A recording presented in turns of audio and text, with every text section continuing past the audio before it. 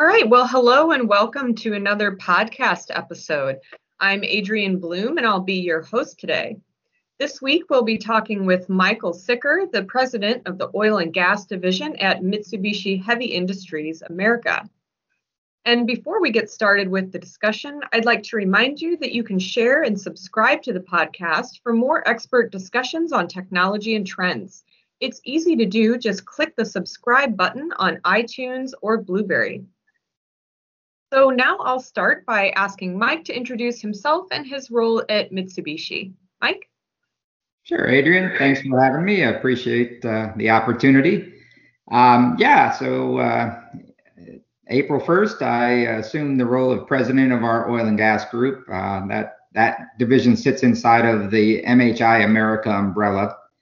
And just a quick note about MHI, we're a $38 billion company, and we definitely have a significant overseas presence. A little bit unusual for Japanese companies, but we've grown our market share significantly to where more than half of our sales are now outside of the Japanese market. We're about halfway through our midterm business plan and looking to continue that globalization of our footprint overseas. So that's all positive. I've been with Mitsubishi companies for almost 30 years now. A lot of different Mitsubishi companies out there, but I've been with MHI, particularly I've been focused on MHI products just about my entire career. And I really like MHI. I've enjoyed working for them because they're really a one-of-a-kind company. Being the largest manufacturer in Japan, they have a portfolio of over 500 products and just a wealth of technology and talent and innovation that helps us in where we are today, which is a pretty unique, interesting, and sometimes very strange transition, particularly as it relates to the oil and gas industry. So the group I now head up, the oil and gas division, we look at that portfolio of products, 500 some products. We look at the technologies, the R&D group we have, and we try to integrate across all the business lines, find synergies, and basically provide products and solutions for our oil and gas customers. So that's what we do. Very interesting. Okay, thank you for that background, Mike. So I want to start the interview here by saying that we've heard a lot about decarbonizing the oil and gas sector. So what do you see as the most viable technologies at this stage? And more specifically, what type of solutions is MHI working on? Well, that's a great question. Viability comes in two flavors in my view, technical viability and of course, commercial viability. Mm-hmm. There are some technically viable options out there right now, and commercially, well, that's a whole second line discussion. But as MHI, we operate across the spectrum of oil, gas, and petrochemicals. We supply a lot of equipment and a lot of technology. And I would always say that the first thing that we really have to focus on as an industry is improving our efficiency. There's a lot we can do. We have a lot of aging infrastructure, so a low-hanging fruit out there is always just energy efficiency improvements. We've done a number of projects like that in the oil, gas, and petrochemical sector where we go in and just replace aging equipment, compression technology, gas turbine technology, process technology, all have changed dramatically over the years. And while, cost-wise, it's hard to do, replace a piece of equipment that isn't broken, so to speak. Mm-hmm. But that immediate benefit and the immediate impact to your greenhouse gas emissions of any facility is going to be improved by simply looking internally at energy efficiencies. So beyond that, that's sort of the initial thing that can be done today. No step change in technology. Just get out there and look at how to improve operations across the board. Going beyond that, obviously, there's more serious work to be done. And in terms of what I think is viable technology, what I think most people are talking about today, CO2 capture, yep, it's proven it can be done. MHI is the world leader in carbon capture technology. We have the largest carbon capture plant operating right here in Texas. It's pulling almost 5,000 tons per day of CO2 from the flue gas of the NRG coal-fired power plant down in, I think it's Alvin, Texas. It's an amine-based process. It's well proven.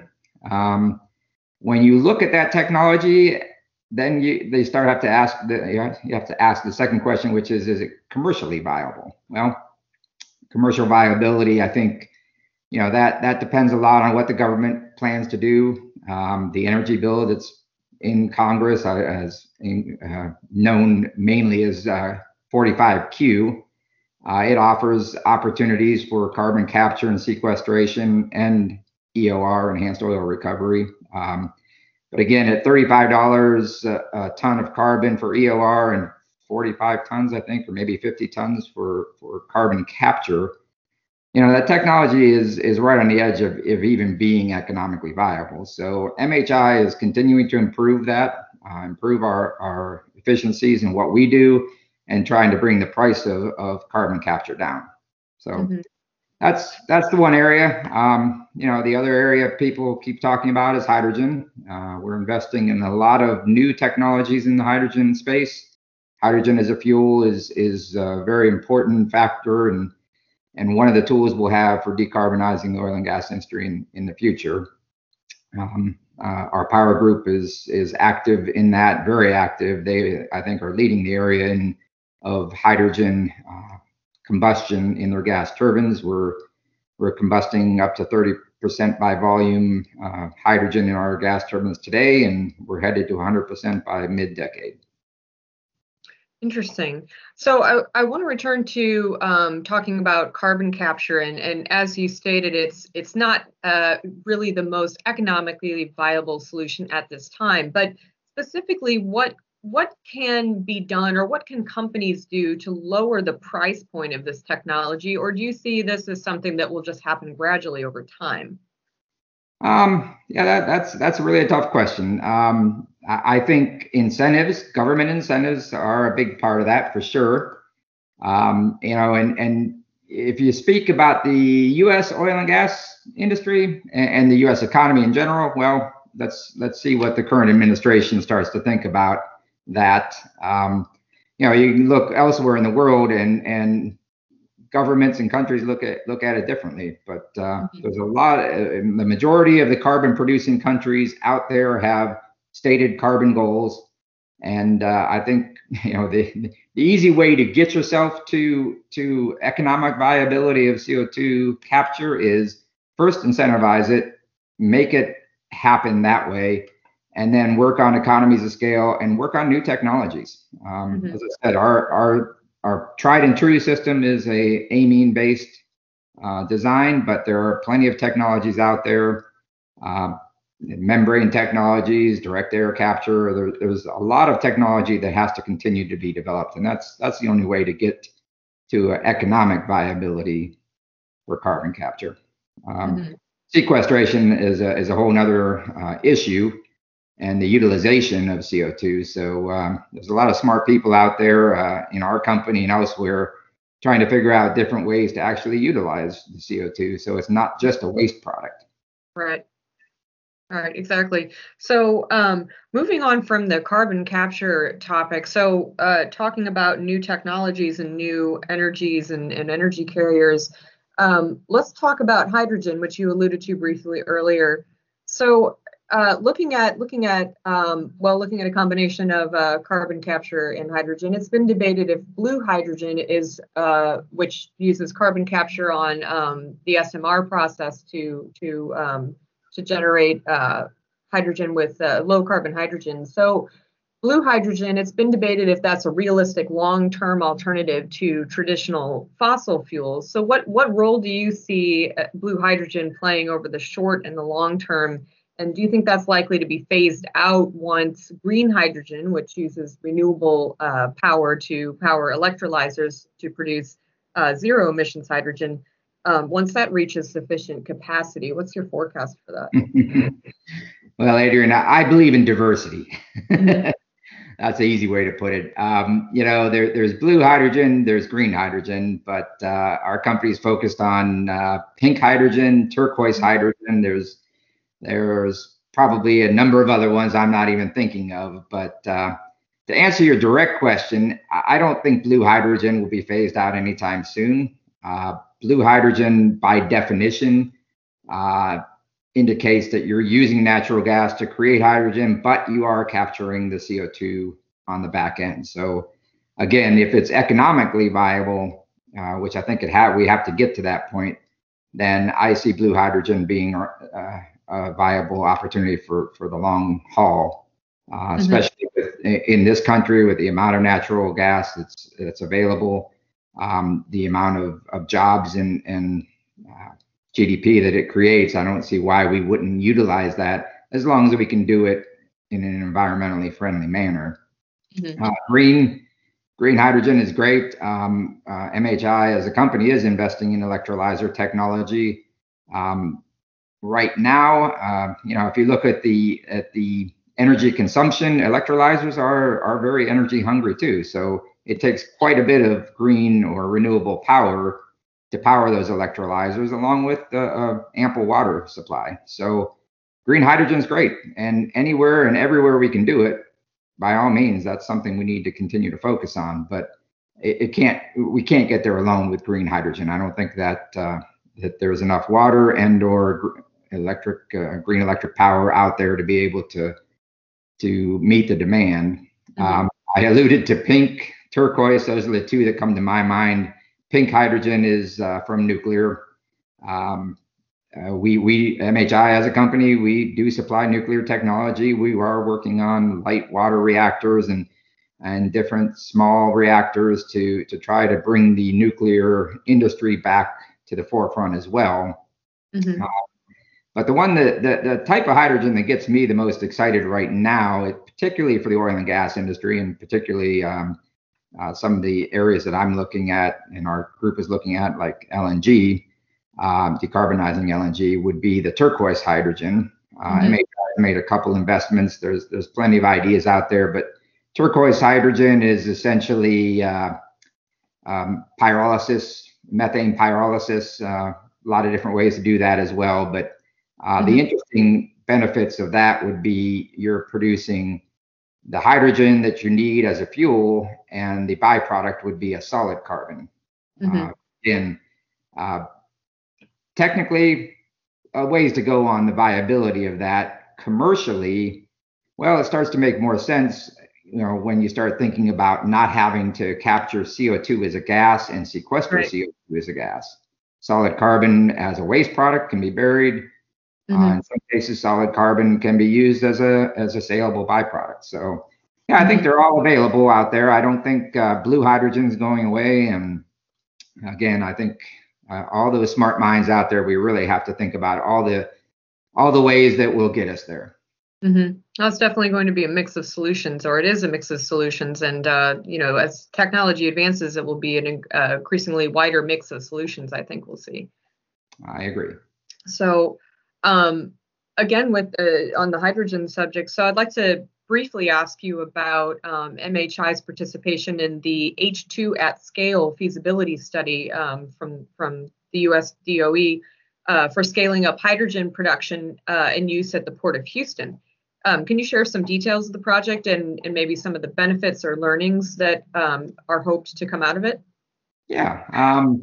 I'm not directly involved in the project, but I'm excited that our company is involved. My understanding is it's a joint venture. A lot of leading industry, a lot of academia. University of Texas is there. DOE is involved. GTI is involved. Gas Technology Institute. So the whole goal is to try to build a scalable infrastructure, a structure that can serve the utility industry and the transportation industry.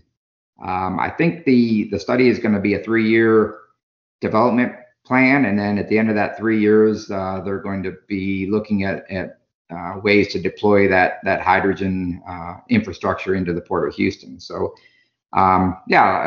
Mitsubishi's involvement primarily, we own and operate a wind farm in North Texas.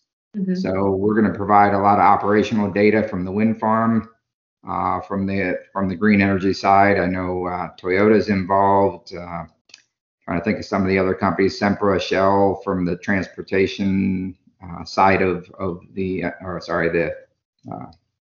logistical side of getting pipeline and getting the hydrogen transported. So it sounds really great. I think it's just another example of looking to the future and seeing what it needs to be. And I guess if I could sum up this whole discussion, I look at the energy transition as a great challenge, a great opportunity, a little bit difficult for the strategic decision makers out there. It's tough.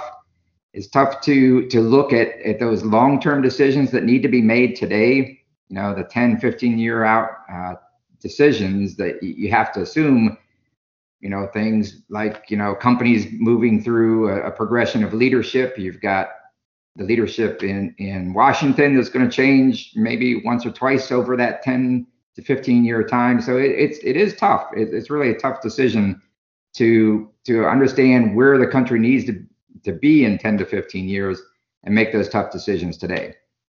The other factor I think that really will support the decarbonization effort is the financing and the change in thinking that needs to happen. We're talking about the oil and gas sector, and a lot of our decisions are driven by P&L and shareholder, stakeholder value. And, some of that has to be tempered by the idea that, the 3 to 5 year time horizon of paybacks on decarbonization just aren't going to be there. It's going to be a longer term solution. And getting shareholders, getting CEOs of big companies to understand that and work within those confines are going to be critically important to making decarbonization happen. Mm-hmm. Definitely. Well, we'll be following these developments and this energy transition over the years and over the long term and the immediate future. So we appreciate your insights, and we want to thank you for sharing these with our podcast audience. And we also want to thank our audience for listening. And we will talk to you again next week. All right. Thanks again, Adrian.